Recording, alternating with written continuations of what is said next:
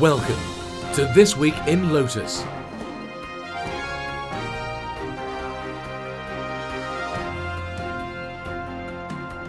The weekly roundtable discussion of all things social, collaboration, technology and community. Here's your host, Stuart McIntyre. This Week in Lotus, or should that be Last Week in Lotus, episode 82, recorded on Monday, 19th December 2011. Zombie Flu. Our second go at episode 82 features Twill friends Lisa Duke and Sharon Bellamy reflecting on IBM Connect, the Social Connections event in Cardiff, a new upgrade pack for Domino, Chrome overtaking IE8, its most popular browser, and much, much more. Join us soon.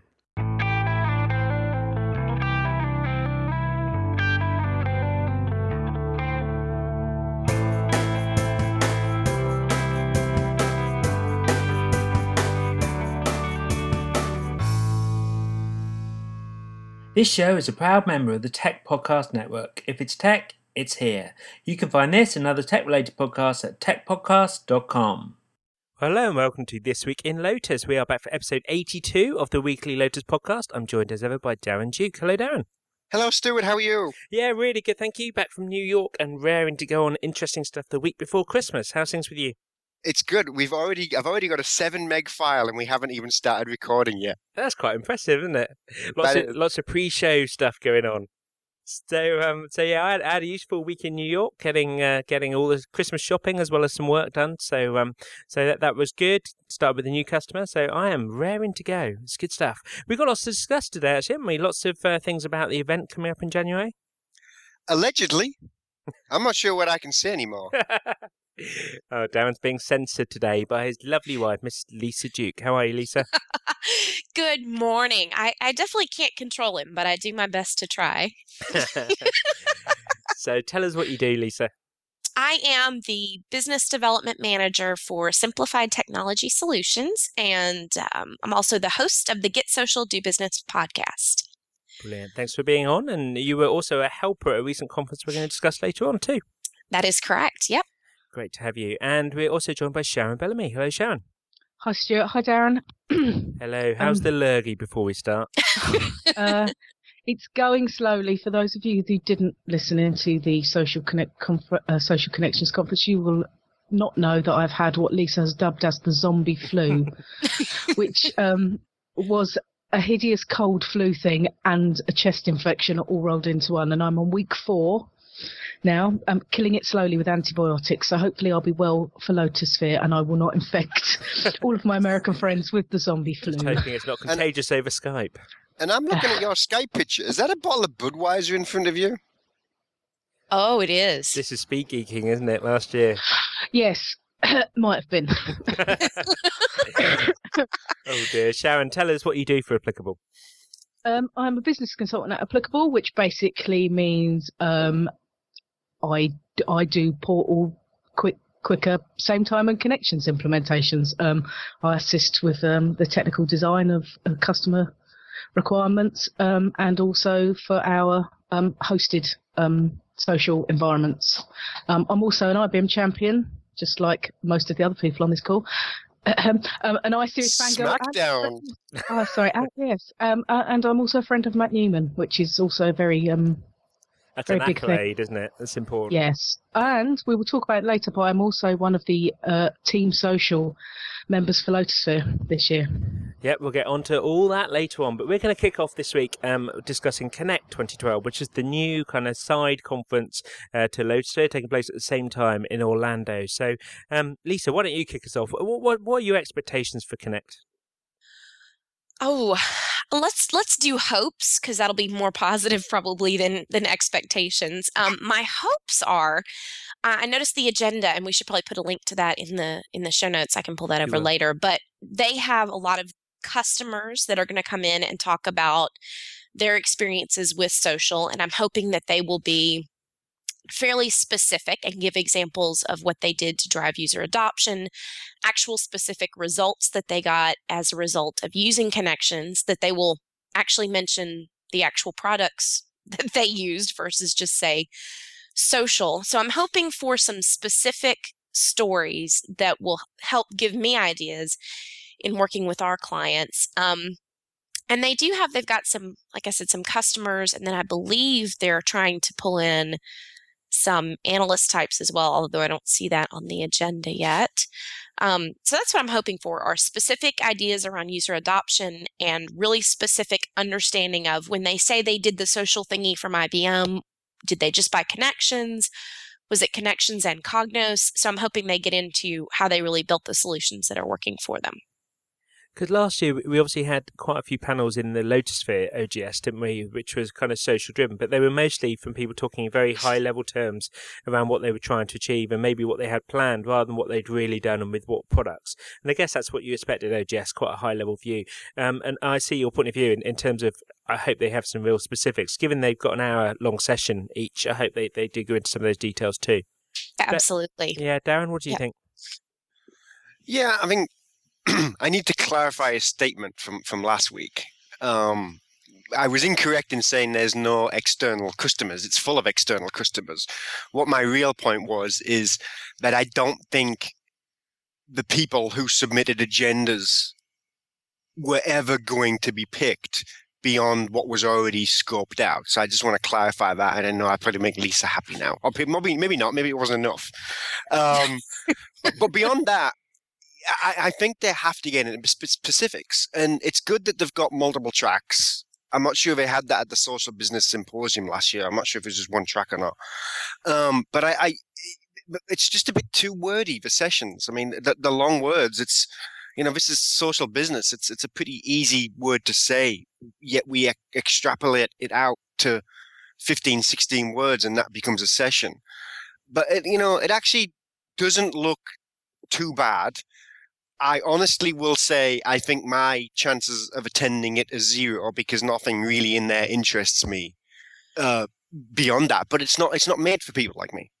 Yeah, and this actually goes back to a conversation that Darren and I have had many, many times, is usually I'm the one with, and no offense to dear friends of ours who present year after year at Lotusphere, but usually the sessions are way too technical, way too detailed. And I enjoy going to see my friends present, but I don't get a whole lot of value out of the sessions at Lotusphere because they're too technical for me. So if over time they sort of start separating out where Lotusphere gives more people deep technical information and Connect is more the business stuff, and it's almost two tracks and they're just choosing to call them two different conferences.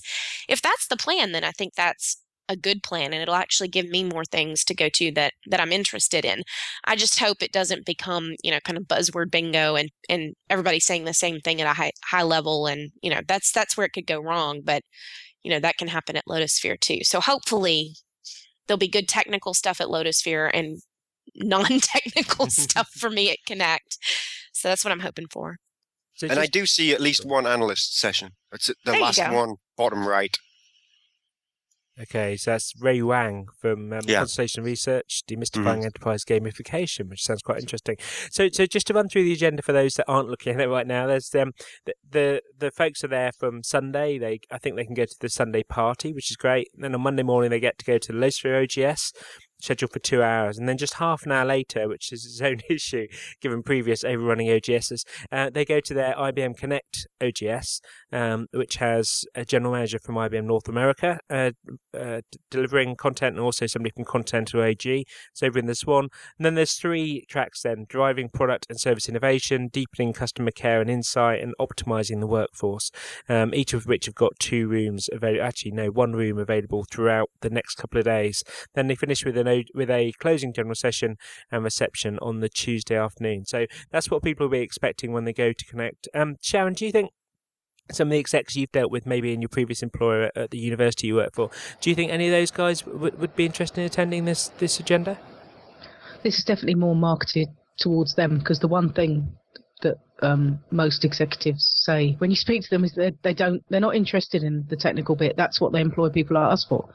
They want to know if it's possible, how it's possible, on a very high level, and then hand it over to the rest of us to sort it out. So I think this is probably a great idea for the execs.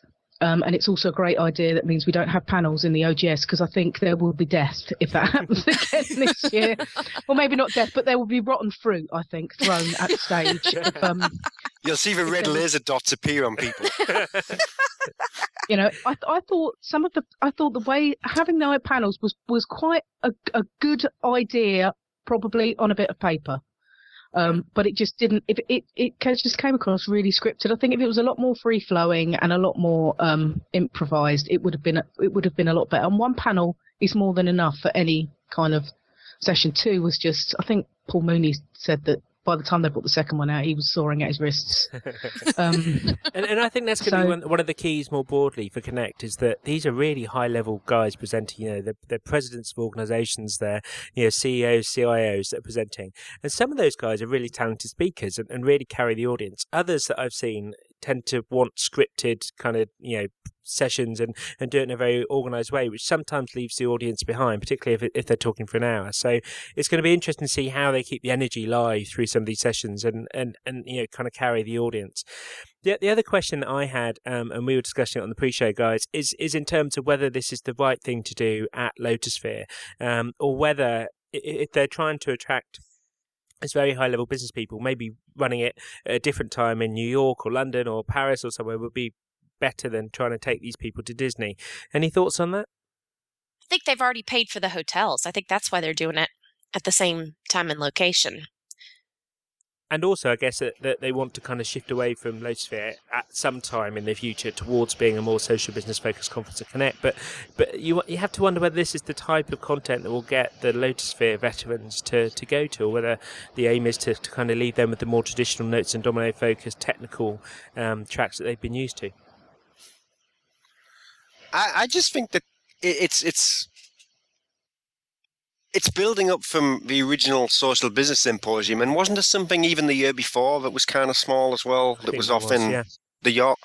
So I think they're just making it bigger and bigger and bigger. And what I will be interested to see is in IBM's will rename the little conference every year. I'm interested to see what it's going to be called next year, because until they stick with a name, it isn't going to get beyond the, hey, come look what we can sell you. Well, I think that's what it is. Oh, it is. It's an ISSL player. And just to defend Darren for a moment, in terms of the comment you made last week, Darren, just to go back to that, maybe that's not a wise thing to do. It's just that actually there aren't any sessions on here that look like they came from the abstract submission process. And so perhaps putting Connect as one of the tracks that was on offer in that submission process was maybe a mistake, because I think it probably got people's hopes, not least my own, in terms of getting a session selected for Connect, when actually it looks like most of these were selected beforehand and maybe very carefully planned by the organisers versus being selected from submissions put in by other people. Yeah, I'd agree with that assessment. The part that bothered me was when Darren was awfully harsh, and he was also wrong. Me? Yes. Me? Wrong and harsh? Never. Yeah. I think you've got to let people see both sides of your personality. You are blunt when you need to be blunt, but you can also be positive. And I think you're so harsh on this podcast that people think that's how you are all the time. So, especially when you're wrong, I think occasionally you just need to. And he did. So let's move on from that, Lisa. Stuart really wants us to fight on this podcast. I'm trying not to. The other thing on Connect before we move on is Sandy Carter blogged yesterday, I think, maybe Friday. Social Business Who's Who speaking at IBM Connect 2012, where she goes through a lot of the speakers for Connect. And there are some really big names in there, not least from some of the organisations that have been featured in case studies recently: Children's Hospital Boston, Russell's Convenience, BASF, and so on. So, again, if you are interested in that kind of content, if you're trying to get your VC or your CIO or CEO to go along to Lotusphere, those are the kind of people that they're going to want to see. So it's great they pulled those key people together. So next on our list is something else from Lotusphere. Sharon, maybe you can kick us off. There's been a hashtag going around the last few days, Team Social. Do you want to run through what that's all about? Okay, right. I'll do my best. Team Social is It's a group of people, mainly based from some IBMers that assist with the conference that are well known in the community, people like Joyce Davis, a bunch of IBM champions, and some willing volunteers. And the idea behind Team Social is there'll be a group of people that will be on hand in different times around Lotusphere, either in the social lounges or on the sponsors floor or just generally about. So if you have a question and want to ask them about any aspect of anything social, whether it's using apps on your mobile phone, getting enabled onto Twitter, we will be around to help you. Yeah, Where the Coffee was actually quite a large one we were talking about. So the idea behind it is there'll be a group of people. They'll be easily identifiable, although we have no idea how we're going to be identified as yet, whether it be one of those beautiful yellow jester hats, T-shirts, badges. Not quite sure how that's panning out at the moment, but you'll be able to find us. And how many is there? At the moment, there's about 20 of us, but we're growing daily. So yes, but there's a lot of going on at the moment. We've been having online meetings and phone calls like once or twice a week to try and get things kicked off. But there'll be quite a lot around the Team Social thing going on at Lotusphere, I believe, from scavenger hunts to quizzes to all sorts of stuff. And the idea is that's going to be on some of the social networks as well. So if you see that Team Social hashtag, that's what it's all about. If you want to ask questions, maybe while you're at Lotusphere, in terms of where you find things or who to speak to, again, use that hashtag and LS12 as well, and I'm sure somebody will get back to you. Lisa, are you involved in that as well? I think I'm supposed to be, but I've been off, as Darren would say, swanning around the UK and swanning around America, so I'll have to get caught up and find out what I'm supposed to be doing, but I believe I'm going to be involved, yes. Excellent. And talking about swanning around the UK, Lisa, do you want to tell us about that conference you went to in the UK? Yes, I went to Social Connections 2, which Stuart and Sharon and several other folks had been organizing, and it was fantastic. It is, I think, still to date the only Connections user group in the world. And this was the second. You guys are having them about once every 6 months, correct? Yep, that's correct. Yep. So this was the second one. It was in Cardiff in Wales, which for the Americans is next to England. But it was really fantastic. We had a great venue, some really good presentations. So I really enjoyed it. I'm glad I was able to attend, and I hope to definitely continue to be involved in that. I know there's been some ideas for different places to have the third one, and I think it's very important, because if, heaven forbid, Connect doesn't give us the real meat that we're looking for, Social Connections definitely will. So it may end up playing the role that the Lotus user groups have played on the Domino side, where, if Lotusphere is just once a year and maybe you don't get quite enough detail, or you're not able to travel there, then you have the UK lug and the other lugs available to you. I see Social Connections potentially filling the same role. If some people can't get to Connect, or if it's not enough real world detail, I think this will really fill the role. So it was great. So Lisa, you've been to a lot of user groups now. Obviously, this is very focused around Connections, but what else was different? I mean, you've been to MW Lug and so on. What about the venue? Was in a castle. Yeah, really. The venue itself was really fantastic. We had it at one of the university buildings, which I guess originally had been sort of a local government building.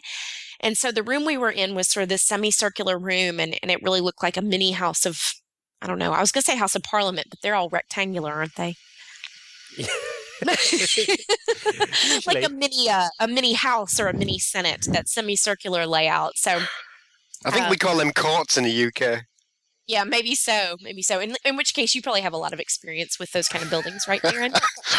From your misspent youth. But hey, I fled one continent. Don't make me fled another. And then we had an optional dinner after the conference, which really was in Cardiff Castle, and that was fantastic. We did a little mini tour and got to see everything there.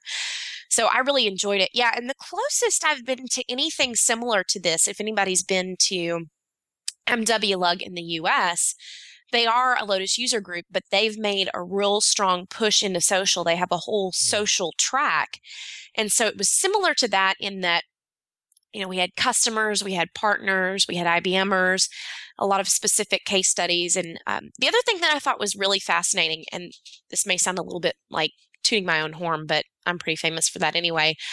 It actually made me feel really good because a lot of the speakers I felt like we're sort of at a similar point in the conversation. Everybody has sort of realized that, at least within this group, that social is a real thing. We're excited about it, but you can't just stick it out there from a technical perspective or it becomes shelfware. So we get into how do we drive user adoption, and you hear different ideas about that, but I don't think anybody has it 100% figured out. So that made me feel like, oh, okay, the research I'm doing, the conversations I'm having, I am pretty much in the same place as a lot of these other folks. So I hope for the attendees, it didn't seem like repetition, because it definitely wasn't planned. I think it just reflects the state of the conversation where the whole community is right now. So I found that really interesting as well. And I've been thinking about this for the last couple of weeks, and I was wondering internally to myself, and I will expose it to the greater listening world right now, is user adoption really IT's problem?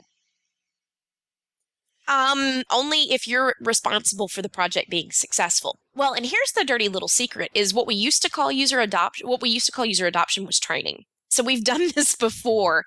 15 years ago when I was coming into IT, it was very normal that you roll out a piece of software, and after you've done the technical rollout, then you have like a lunch and learn, or you sit with a couple of people and show them how to do it, and then they're responsible for answering tier 1 questions from their team. So we've done all this before. We sort of know how to do it. It's just it's been 15 years since anything new has come out on the desktop, really. It's been Windows and Office and email, whatever flavor, for about 15 years. It's been kind of stable. So we can't call it training, because if you put training in a proposal, it will immediately get scratched out because nobody has a training budget anymore. But it's really the same thing and Michael Sampson put it really well on the podcast that he, on my podcast, getsocialdobusiness.com. But the one he did with Sharon and I, where he said, the trick with me changing my collaboration software means if you want to collaborate with me, you have to change the way you're doing your work, which explains why, I could never get anybody to use Tungle with me, because while Tungle is great for me, it required people I'm trying to schedule meetings with to learn a new tool, to do something differently. And their attitude kind of was, well, I'm the customer. I want to send you an email with 2 times when we can do it, and you pick one, and I don't want to learn something new just to please you. So I don't know. I think we just have to kind of go back 15 years, remember how we did training, call it user adoption. And so let me ask a question then. Yeah. Even 15 years ago, was training IT's responsibility, or was there a department inside of IT responsible for it? And is that the missing piece here? Well, if you remember, you did it. That's how we met. Well, I did it because the technical documentation people told me to. Well, yeah, but your boss, this is how Darren and I met. We were working for a company that was rolling out a Lotus Notes application that they were using to track projects. And Darren's boss came and presented. I think it was kind of a lunch and learn. It was like about an hour-long session.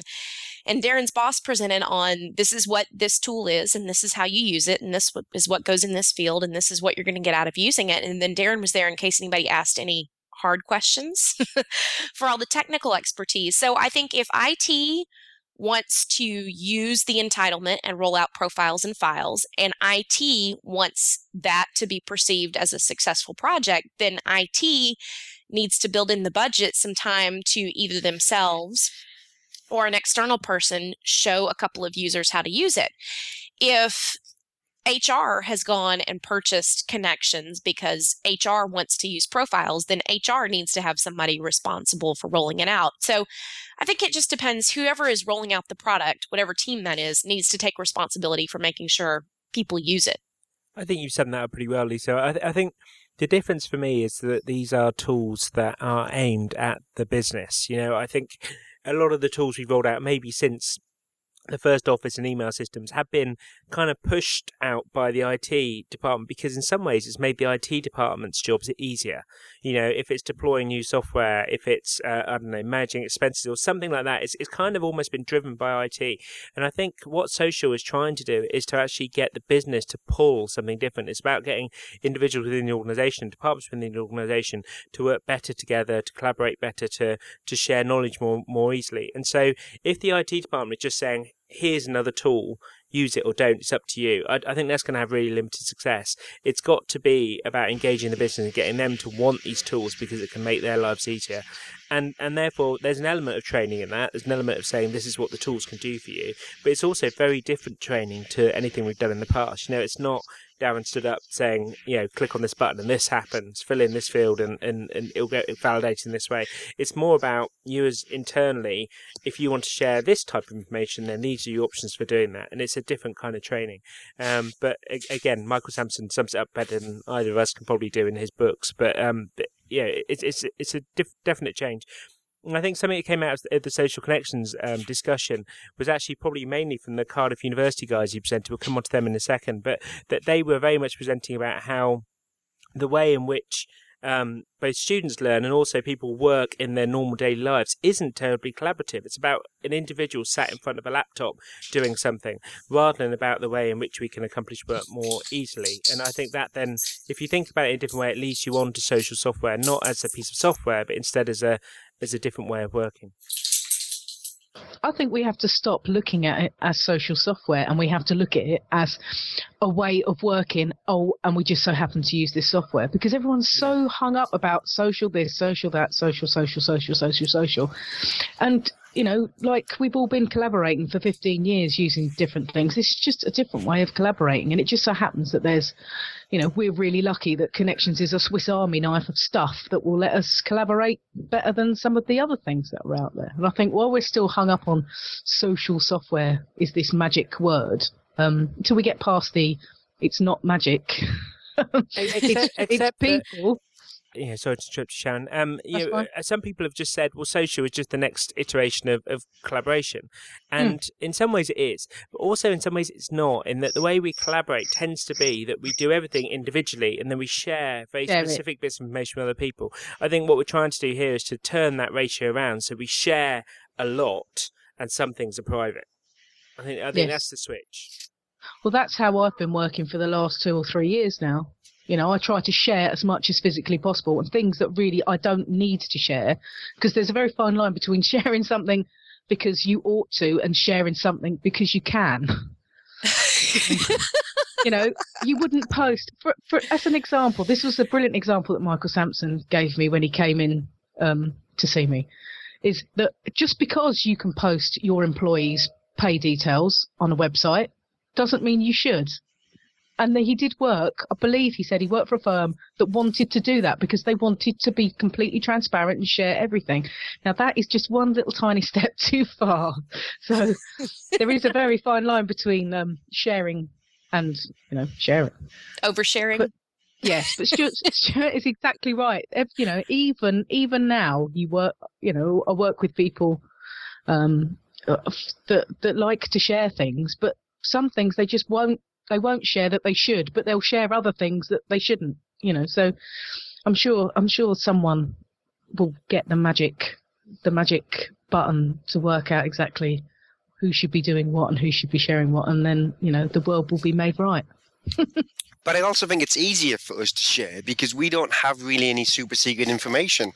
All the stuff we find usually through searching off from other social tools. Look at my desktop. I've got Twitter, I've got Skype, I've got Dropbox, I've got everything, right? Yeah. So the stuff I want to share is actually common knowledge.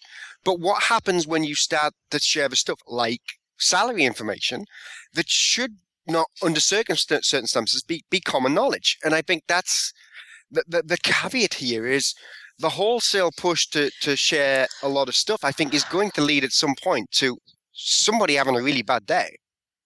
Well, and I think IBM actually does this pretty well, and I'm not an expert on it, but they have their guidelines about, that they had well before social came around about, as an IBMer, you don't need to be publicly saying bad things about IBM. You're representing the company. And they kind of extended that to social early on and said, you don't have to tweet as part of your job, but if you're going to tweet, it's under the same rules as if you were at a cocktail party. If you're going to talk about IBM, say something nice about it. We should probably have an IBMer address this because they would know it better than I do. But I think their social business guidelines, I think you can find them on the public internet. But that's the thing, is if you trust your employees to know what to share over email, then you should trust them to know what to share over an external venue as well. And I think, again, this is part of IBM's pitch around connections is, well, if you don't trust your people, have them start sharing internally first, and you can coach them a little bit before they get out on the World Wide Web. But I think you just kind of have to have a sense of what's confidential and what's not. I think absolutely right. I have a question for you, Stuart. Go on then. As I was so busy running around with my zombie flu assisting at the Social Connections Conference, I missed Lewis Richardson's presentation. When will it be available so I can watch it on the interwebs? I was going to ask too, so. Very good question. So we recorded all the sessions at Social Connections. The wonderful guys from Salvation Army, Mark Halloran, Gary Rose, and his team videoed the whole thing for us and streamed it too. So hopefully a lot of people followed along on the stream. Those videos will be up very, very soon. Basically, I've been away for a week. I haven't had a chance to upload them, but we will get them done this week. We have all those ready to go. So by the end of the week, Sharon, you can watch Lewis Richardson's slides and presentation. We'll also be uploading all the slides to SlideShare. So again, hopefully by the end of this week, that will be done. I think his excuse was earlier that he was Christmas shopping in New York. Yeah, you Working, didn't sound that Darren, busy working. shopping. But Lewis Richardson presented a wonderful keynote on where ideas come from. I think a previous version of it is already available on YouTube. You can Google for today, or else you can watch the one from Social Connections. But it was really great. Lewis is tremendous in that he uses very graphical slides, talks very much about sort of concepts and ideas versus sort of bullet points on a slide, and it's really engaging. The other thing that we really appreciated Lewis for, and girls, perhaps you can this is that he was really engaging throughout the show. You know, some speakers come in and kind of do this lot and go again. Lewis was heavily engaged in almost every session that took place that day and was really great. So thank you so much for him to come and present for us. He was absolutely amazing, as well as buying me coffee, which, because he felt pity on me for coughing my guts up, bless him. He sat in every session. He had something interesting to say in every session. He was asking questions. The only time he came out of the session room was if he had to make a call, and then as soon as he'd finished, he had a quick chat whoever was in the breakout room, and he was straight back in. He's one of the most engaged IBMers I think I've ever seen at a conference. Yeah, and I really appreciated that as well. He definitely came in with the attitude of, yeah, I'm the keynote speaker, but I may actually learn something from the other people here as well. Whereas sometimes speakers, especially from large vendors whose names rhyme with IBM, sometimes they kind of come in with the attitude of, I have all the answers. I know everything. I will bless you with my knowledge, and then I'm out of here. And, again, I know that sometimes they're busy and we're lucky to even get them for an hour, but the fact that he was so interested, was so engaged. He was really interested in trying to work with some of the universities and help them share what they've learned through their experiences as well. And it just added a lot to the discussion, and really, I think it just proves what we already knew, that he's a fantastic guy. So I really noticed it and appreciated it as well. And a quick word for the Cardiff University guys who helped us set up and host the day. They were truly wonderful in all they did. But I just wanted to mention a couple of guys there, John Scott and Joe Nichols, who presented on really how students kind of see social and how to engage them in the learning process through social tools. And they did a terrific, or John Scott, the kind of youngster of that pair, did a terrific kind of 10-minute presentation, and talked about really how he sees it as a very recent student, now a PhD student, and talked about how he sees collaboration and social. And Sharon, any comments on that? I thought it was a wonderful presentation. He was actually really good. The whole audience were completely engaged. He did admit when he started it was his first time speaking, and he was absolutely brilliant. He is a new Brian Cheng in the making, I think.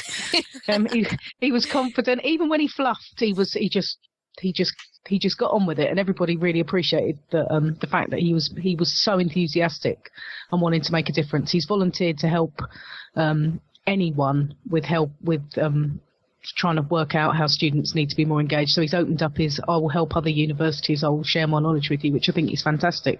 So hopefully if we can get this little university thing off the ground, which Lewis has offered to help with, that would be fantastic. But and I've got a question. So there was some tweets about him when it was going on about how good a presenter he was. And I went out to his Twitter profile. I've just gone out like there again. And he's a research assistant in pediatric science. You're not I going to don't know ask what what that that is, are you?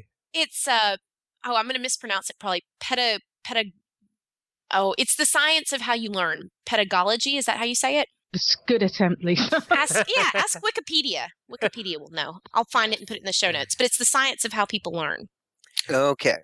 And he had a really interesting point right at the beginning of his presentation. He said, how all the universities are saying how social they are, how they use all these tools. And he said, and then you get there and your first experience of a lecture is, a lecturer stood down the bottom of a huge lecture theatre. Everybody sat around the outside just listening. You can't ask questions. You sat in front of a laptop, probably doing your email or whatever. It's not a collaborative environment, actually, when you come down to it. And then talk through how his department has used some, more interesting modern tools to actually make it a much more engaging environment. So, and again, anyway, we'll get those slides and the presentation up on the social network. So make sure people get a link to that.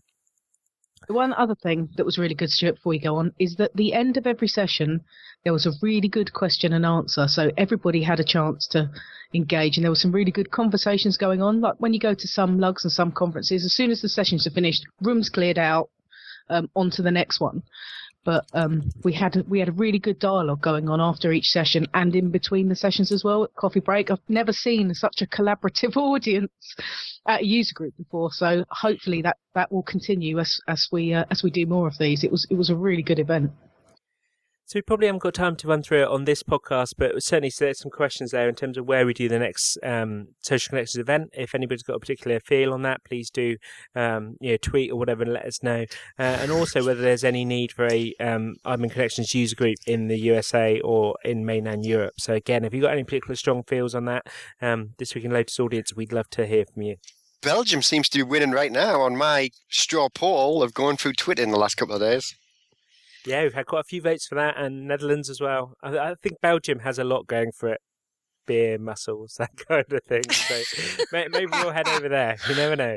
Are you talking about people that work out or seafood? Yeah, I was going to say, is that where Arnold Schwarzenegger's from? I thought he was from Switzerland. Is he from Austria? One of them. Man, thank God for Wikipedia. I'll let you know. It's Austria. It is Austria. The other side of the pond. So we need to know. Yeah. And back onto the Losphere theme, I understand that slides are due in tomorrow. I guess none of us have got a particular foot in the door on this one, but from what I've heard from other people, the slides are in very, very soon. I think a lot of people are working very hard on that. There is a PDF available of the preliminary agenda. We've got a link to it in the show notes, so if you want to have a look through that, please do. Darren, any thoughts on the agenda that's out there so far? Oh, with Lisa on the call? My first thought, and someone tweeted this, there might have been someone on this call, I'm not sure if I've stepped on you, but my first thought was there is a lot of IBMers on the agenda, and I don't know if that's different. I don't think I've ever looked at the agenda this early, and I don't usually look at who's presenting. I just look at the title, and I decide where I'm going to go. So it might be me being a bit overly conspiratorial. Yeah. So I don't know, but it did seem to me like, there's an awful lot of people whose employer ends in BM. I noticed that as well. I thought there was many more either solo IBM speakers or double IBM speakers compared to last year. Obviously, I can't speak for previous years because last year was my first one, but I do know more IBMers that are on this time, though, which will help me choosing what sessions I'm going to go to. And I know that Ed has mentioned that a Model AC working quite well in the future is a customer and a IBM presenting. So I guess maybe that's the way in which they're trying to drive it. I'm not quite sure. It's certainly from this PDF. There's a lot of IBMs. I think maybe there's some tracks missing from this that perhaps we're not seeing right now. So maybe we just need to hold judgment on that for the future. It may be a very similar ratio, and we've just not noticed it in the past. But that PDF again, we've linked to from the show notes. So go have a look at that and see what you think. Well, and my understanding is from people that deal with other brands is that that's how, typically an IBM conference is organized by IBM to have IBMers to present to IBM customers and partners. And if you go to any other kind of events, that tends to be how it is. If IBM is putting it on and they're organizing it, it's a bunch of IBMers that speak. So they may just be bringing things more in line with a typical conference, which, is kind of a shame for us because there are some excellent speakers and some very knowledgeable folks from the community, some of which are getting to speak this year, some of which are not. But I think we may just have been a little spoiled compared to, a typical IBM conference. Again, if you go to any other conference, it tends to be if a company puts on a conference, like when STS puts on a conference, it's STS people that speak. So I think, it's a shame for us, but I think it's part of the overall trend of IBM really taking control of the message and of the brand or brands and pushing forward in their own way. That changes the flavour somewhat, doesn't it? And that Yep. Lexsphere has always been very much an entertainment conference and a community conference as much as it is a sales conference. I know at the end of the day, that's why they run it, is to sell more copies of whatever software it is they've got to sell, or sell more services if they're talking about ISSL. But Lexsphere hasn't been that way for a good few years, and it'd be a shame if we fell back into the model that some of the other conferences have. And it I would be a think- shame if us being spoiled now ends up with it being spoiled. I think it's very lucky that all the Lotus user groups have been evolving over the next couple of years. I think if you're a partner or a small customer, less than 1,000 or maybe even more than that, 5,000 seats, I think your venue, your outlet is going to be the Lotus user groups. And having presented at a Lotus user group, if you want to take that session, throw it into Lotusphere, fingers crossed, maybe it'll line up with what they're looking for. I think that's fine. But I think the traditional way of, I'm going to come up with a topic, formulate it for Lotusphere, do my slides, present it, it'll be brand new, and then I'll go and take it around the lugs. I think people are going to have to really reverse that. If nothing else, the amount of time that they gave people this year, if you didn't already have your presentation done, I believe you would have a really hard time getting it done in time. So you should have really already had it thought through, had the slides done, and that gives you just enough time to put them onto IBM's template and tweak anything that needs to be tweaked. So Just put them on a template. It takes a week. yeah, exactly. So I think, for those of us that are ASWs, I think our outlet is going to have to be the Lotus user groups and some of the Connections user groups. And if we get picked for Lotusphere, great, but I don't think they're going to be giving us as many opportunities to do what we like to do there going forward, which I think kind of makes sense. Again, it's consistent with everything else that they're doing in the brand. It's becoming much more about IBM and much less about us, which is probably how I would run it if I ran Very IBM. fair So point. yeah, sucks for us, but I understand why they're doing it.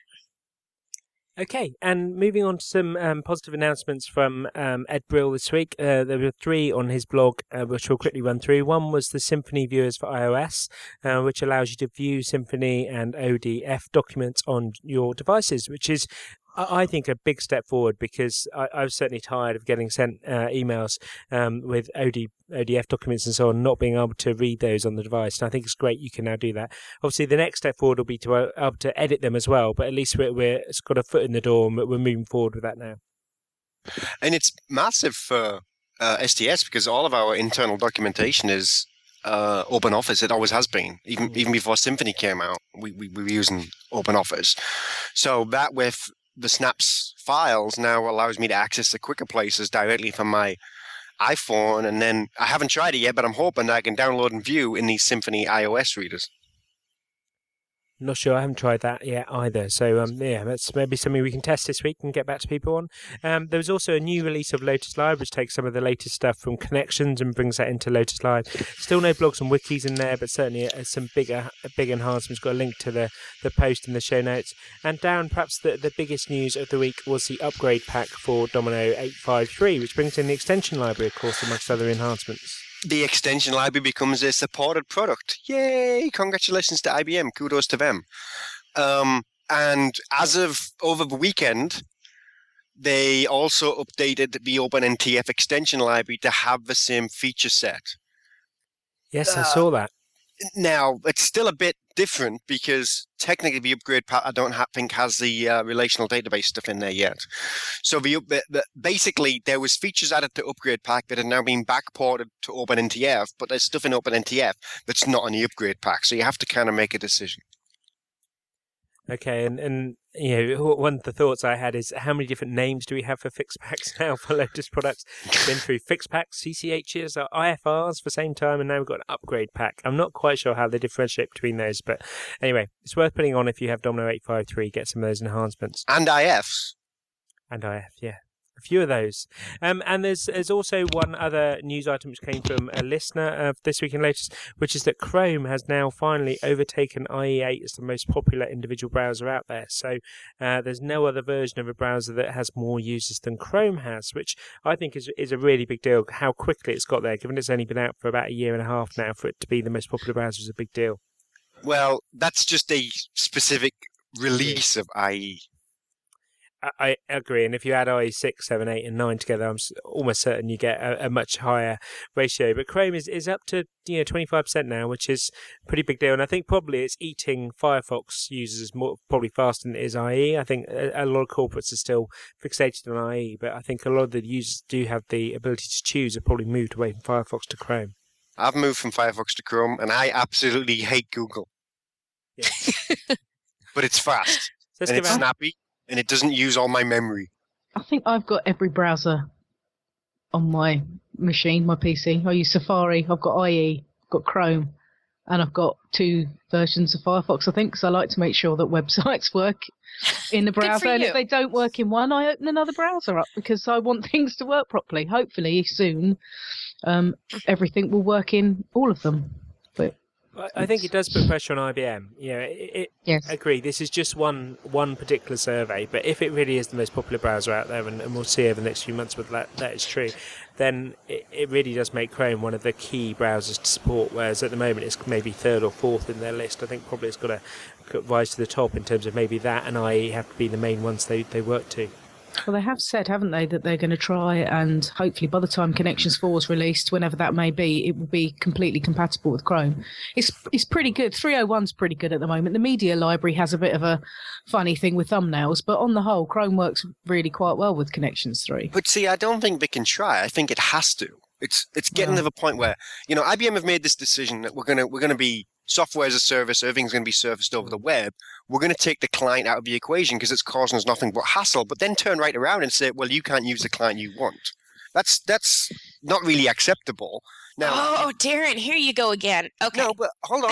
on the flip side, I do agree with them about you can't have Firefox releasing a new release literally every 3 or 4 weeks. Oh, that's ridiculous, because things that I have working, when I upgrade it, now it doesn't work at all. So what do I do? Roll back? IBM just need to be a bit ahead of the curve here and say, this is what we are planning to support, and these are the things we are planning to support, instead of us just finding out on the day it's released. Well, now I'll agree with that, but the thing that I think sometimes as early adopters we forget is we are not IBM's typical customer. We're not even IBM's desired customer. If we want to go and put Linux on a laptop and run around using crazy new browsers, that's fine, but they don't want to hear about it until Colgate-Palmolive is moving everybody to Chrome. They don't really care. It's not their target market. I would have agreed with you 2 or 3 years ago. I think you're absolutely right. They've got a code for the corporates, and the corporate expectation, sadly, is still that IE 6 and 7 are valid choices for browsers. Right, right. But I think that it's changed now. Social business has changed things because actually what you're coding for is users to be using those apps wherever they are, whenever they are. They could be in hotel rooms, they could be in airports, they could be on kiosks, they could be, anywhere. And therefore, actually, the corporate doesn't necessarily have the choice of what browser they use. See, I would disagree, because if I am a corporate employee, I work for Coca-Cola and I'm traveling all around the world, I'm still traveling with my corporate laptop, which is running IE 6, because that's the corporate standard. I'm making that up. I don't know that for sure. But you're still accessing from a corporate device. And if it doesn't work on your Android phone, BlackBerry's the supported device. So. But it goes back to your point about Tungle. Use Tungle. No, I can't. I can't use Tungle because that's not part of our corporate infrastructure or whatever. The same thing is part of social tools. Is if you're trying to take the client out of the mix, then you really have no control of the client attaching to that. But if I am a corporation and I hand out laptops and I tell them what browser they're allowed to use, then I do have control over it. It again goes back to, those of us that are early adopters, that we kind of live in our own reality where we use these tools and these things are normal. But if you go to a corporation, they don't care about any of this stuff. Maybe a couple of guys in IT and that's possibly, know about it. But sorry, Lisa. And that's possibly true for internet apps, but I don't think that's the future of social business. It is for a very small subset, and maybe we're used to IBM Connections still today being very much an internet solution. But the whole promise of social is that we can be social with partners and customers and consumers. And therefore, as Sharon mentioned earlier on, that there's a session at Connect all about how you make commerce social. Well, if you're an Amazon type site and want to make your commerce social using IBM tools, you can't determine what browser a user's going to be using. It's going to be. I'll agree with that. I'll agree with that. But again, I think that's the exception, not the rule. And again, I don't know WebSphere, so I can't speak for WebSphere. That's a very different use case, and you've got a point there. But when it comes to, this has been one of our arguments with Connections, is, hey, IBM, if you want to compete with Jive, if you want to compete with some of the other solutions, they do this inside-outside firewall thing really, really well, where they have the listening tools already built in. You can listen to what's going on Twitter, on Facebook. You can pull those things in and say, hey, everybody hates our new line this spring. What are we going to do to change it? That is not really the paradigm that Connections was built for. Connections really came out of, well, I work at IBM and I need to know who inside of IBM is an expert on this thing that my customer wants to know about. That's very much their paradigm. And while they will say, oh, well, we can compete with this other product if you also buy Connections and you also buy Portal, they're looking at competing by selling you more stuff, not by necessarily making Connections do everything that we in the community kind of think it's supposed to do. So I just think it's a different approach. But I can't speak to the WebSphere stuff. I guess that's a Sharon question.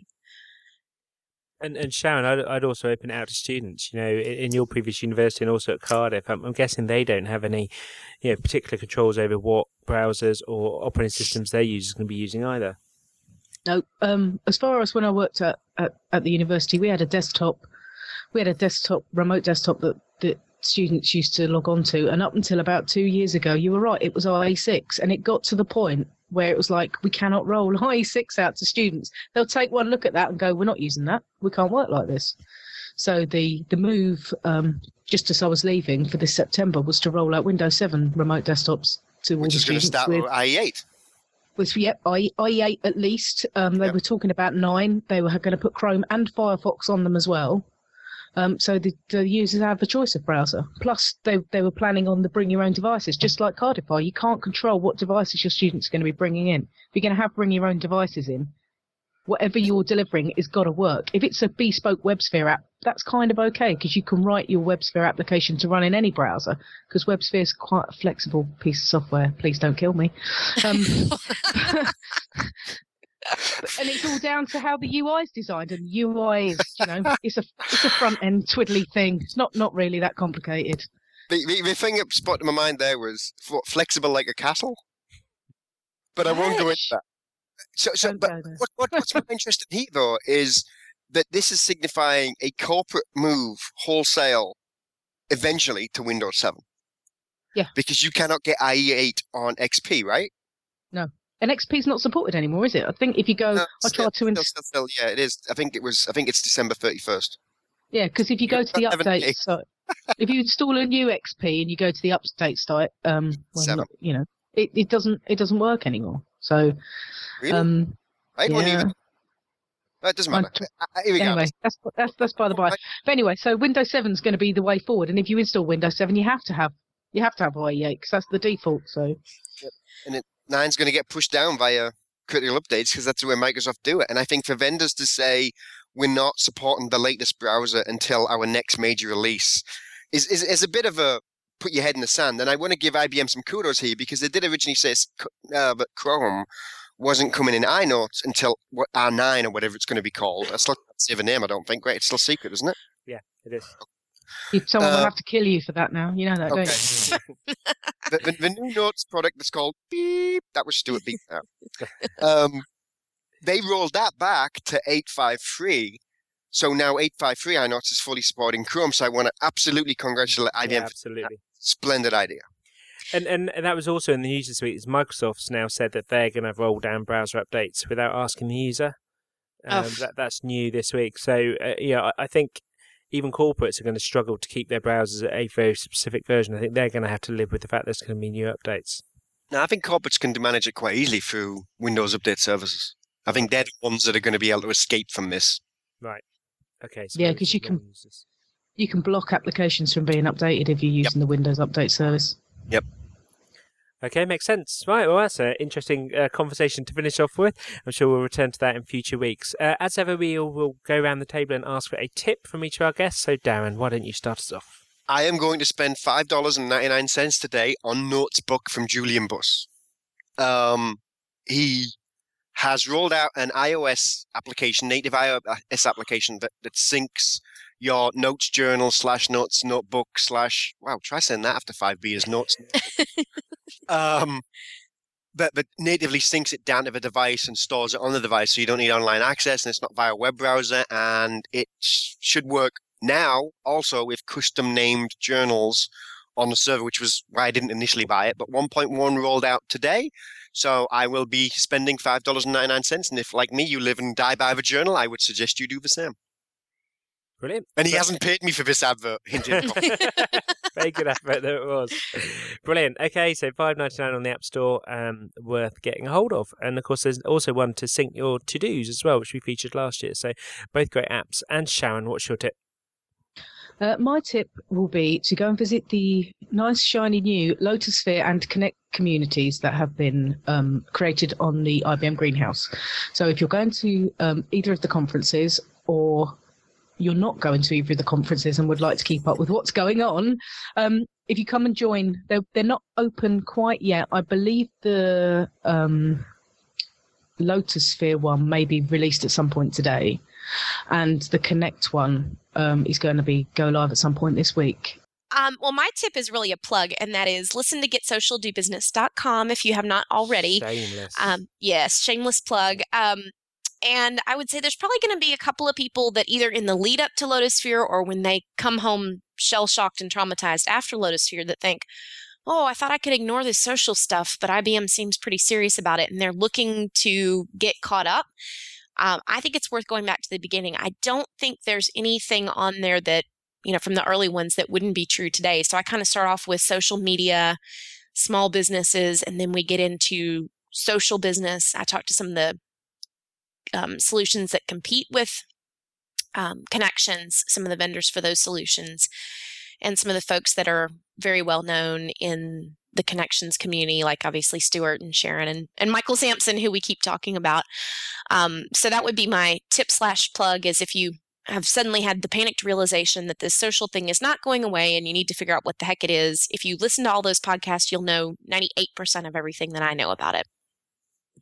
Excellent. Thank you, Lisa. I can highly recommend that. So go to getsocialdobusiness.com.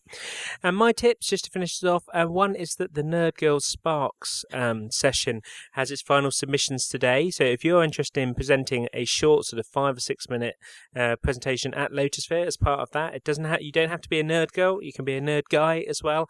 And they're looking for all kinds of different submissions. So it's not even particularly related to software or to Lotus. It could be anything of interest that they can present in that session. So we'll have a link in the show notes to how you submit for that.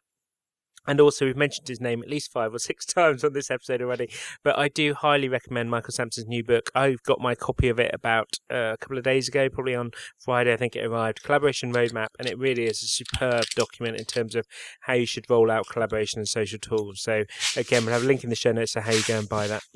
Excellent. So that brings us to the end of our show. Let's quickly go around the table. How do people find you? What's your Twitter ID? Darren? Twitter ID? Yeah. Is Darren Duke, all one word, I'm not sure even who I'm ranting about this week. Who was I ranting about last week? I can't remember. It was probably about the word social and something else. And do you have a blog? Blog.darrenduke.net for all of the latest quicker goings on, which seems to be all I post about these days. Oh, no. There was also the 2011 year in review. Yes, which excellent post. I enjoyed that. Thank you, Darren. And Lisa, how do people find you?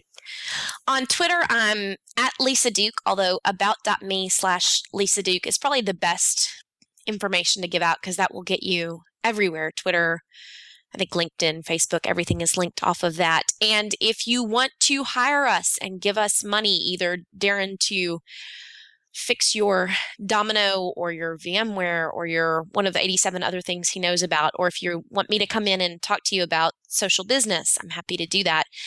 Our website for the business for the taking of the money is simplified-tech.com, because Darren never mentions that. So I have to come and plug the business as well. So you can find us there or on Twitter. Excellent. Thank you, Lisa. And Sharon? On Twitter, I am at Social Shazza, which is Shazza with 2 Z's if you're American. And my blog is socialshazza.com for everything WebSphere, come connections, come Disney related, because I'm one of those Disney freaks. I love the new blog site, Sharon. Great effort on that. I love all the Disney stuff coming in there. Yes, I must post more Disney. In fact, I've posted more Disney in the last 6 weeks than I have actually anything work-related. So I must make more of an effort to do something worky, techie-fied. Okay, we look forward to that.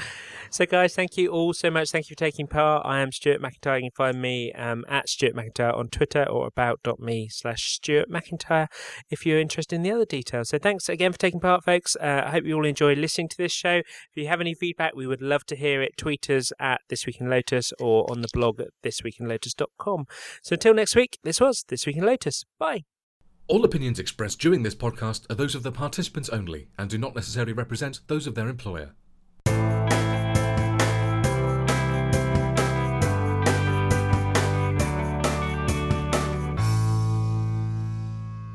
The link will be in the show notes, and it was got lots of information about what's going on at the conferences. Oh my God, there's all sorts of noise going on in the background at my house. Is there a vampire coming to your house for dinner? Party at Sharon's. God, Feed the werewolf, will you? God, it's so lucky I have my own office and I can shut the door and keep that madness out. What's funny is that was the hamster making that noise. That zombie flu really is zombie flu, isn't it? I'm surprised you haven't heard it the entire way through the podcast, because I've been on mute and all I can hear is screaming and shouting going on in the front room. Oh, shall I do that again?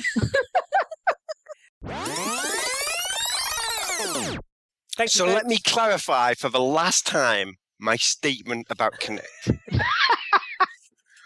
That if you are saying you're having thought leaders and you don't accept Michael Sampson, I think you are kind of missing the point about what a thought leader is. Despite the fact that his book may say SharePoint more often than not, IBM ICS folks need to look at themselves about how often they mention SharePoint and Exchange, even when giving OGSs to user groups. I'm Give her halfway through access or writing she will cough on you. I think she did that in Cardiff. Oh,